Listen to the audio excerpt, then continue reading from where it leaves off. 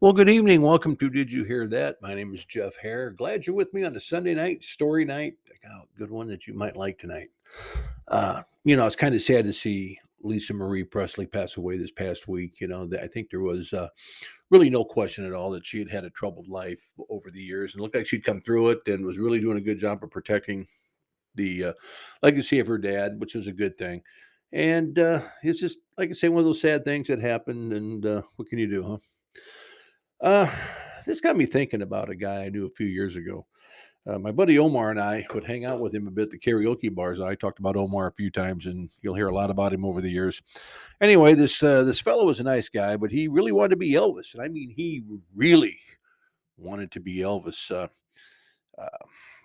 he would show up at the bar completely dressed like Elvis. He would look like Presley. He would wear a white skin tight jumpsuit. His hair was dyed jet black, and he had a big sunglasses, the whole shot, right? He had a TCB belt buckle taking care of business, and he was good to go.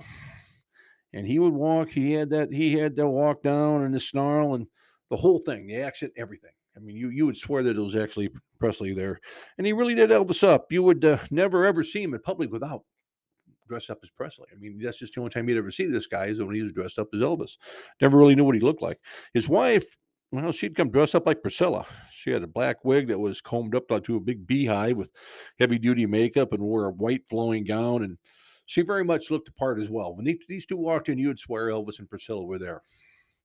So, what was really strange with this guy, other than the fact he probably thought he was Elvis, was you never were allowed to call him by his name. I asked him one time what his name was. He said, "Well, I'm Elvis. You can call me Elvis. You can call me the King. You can call me E."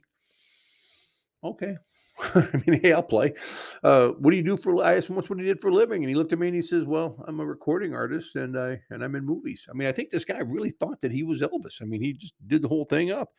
So, what can you do? Let him teach their own. Let him be as who he thinks he is, and make no mistake, he was a very nice guy. He would buy Omar and I drinks all the time, and he was always asking about us and our families and whatnot. Real outgoing type of guy, but just and the thing that was funny is no one at the bar really bothered him. I mean, I remember asking around, "Who is this guy?" And I said, "Oh, him. He's Elvis." Really? He doesn't bother anybody to check who this guy is? Uh, no, no, that's just him. And it was kind of funny when he'd get up to sing. Now, when he get up to sing, the karaoke guy would play the theme song for the 2001 Space Odyssey. Remember that was always a song that Elvis came out to stage on, and he would give a big Las Vegas introduction. Ladies and gentlemen, the stand-up room is now proud to present Elvis the King. And this guy would get up there and do the whole thing, and he would sound like Elvis. He would have the Elvis moves on, the gyrations down, the martial arts thing that Elvis did. It was kind of fun watching him. Like you say, you would think that you were sitting at a hotel in Las Vegas in 1969, and Elvis is doing this whole thing. I mean, it really was kind of fun after a while. Priscilla, Omar, and I became friends, and we all started hanging out the bar together. I mean, just of course we were. I mean, would you expect anything different? One day he called and asked if I could meet him in the parking lot before we'd went out on this particular Friday night. I said, sure. So Omar and I met him in the parking lot. And he had set up a deal with the bar where they wanted us to act like Sonny and Red, the old Memphis Mafia, Elvis's bodyguards, who went with him everywhere. And they turned off all the lights in the bar. We would slam the doors open. They would put a spotlight on him, and this guy would walk into the 2001 music.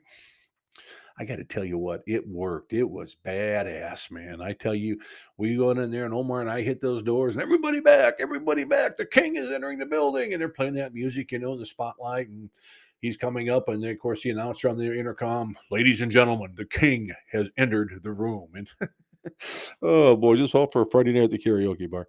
Anyway, it worked out for the guy. He ended up getting a gig. He and Priscilla got a gig.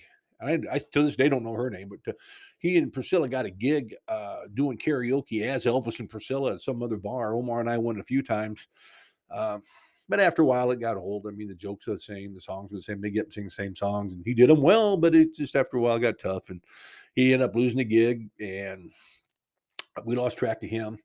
I did see a few years ago where he had passed away. His name was Terry. I didn't know that until I read the obituary, and I read the obituary. I was looking through the paper and I saw his picture. I thought, hey, I think I know that guy. And so I read the story, and then he said, the obituary writer who wrote the obit said made a comment that he liked to dress up as Elvis and entertain people. And he did entertain people. He really did. He was a factory worker in town, by the way. I found that out too. But it was just one of those things, I guess, you sit back and you look at it and, he had fun. He did what he wanted to do. He entertained people. I'm sure so wherever he is now, he's smiling thinking back to the memories of all that, how much fun we all had. And I mean, I don't know, was it if it was psychological or what that this guy really, honestly, had to take that whole persona on, or if he's just a guy wanting to have fun and living a dream. And hey, we all live dreams. Who am I? Sitting here on a microphone on a Sunday night living a dream. So we're all having fun. We're all doing our thing, right? Anyway, thank you for tuning in tonight. I appreciate it very much. My name is Jeff Hare. This is Did You Hear That? We will talk soon. So long. Now, if I hit the button right, everything will be good. There we go.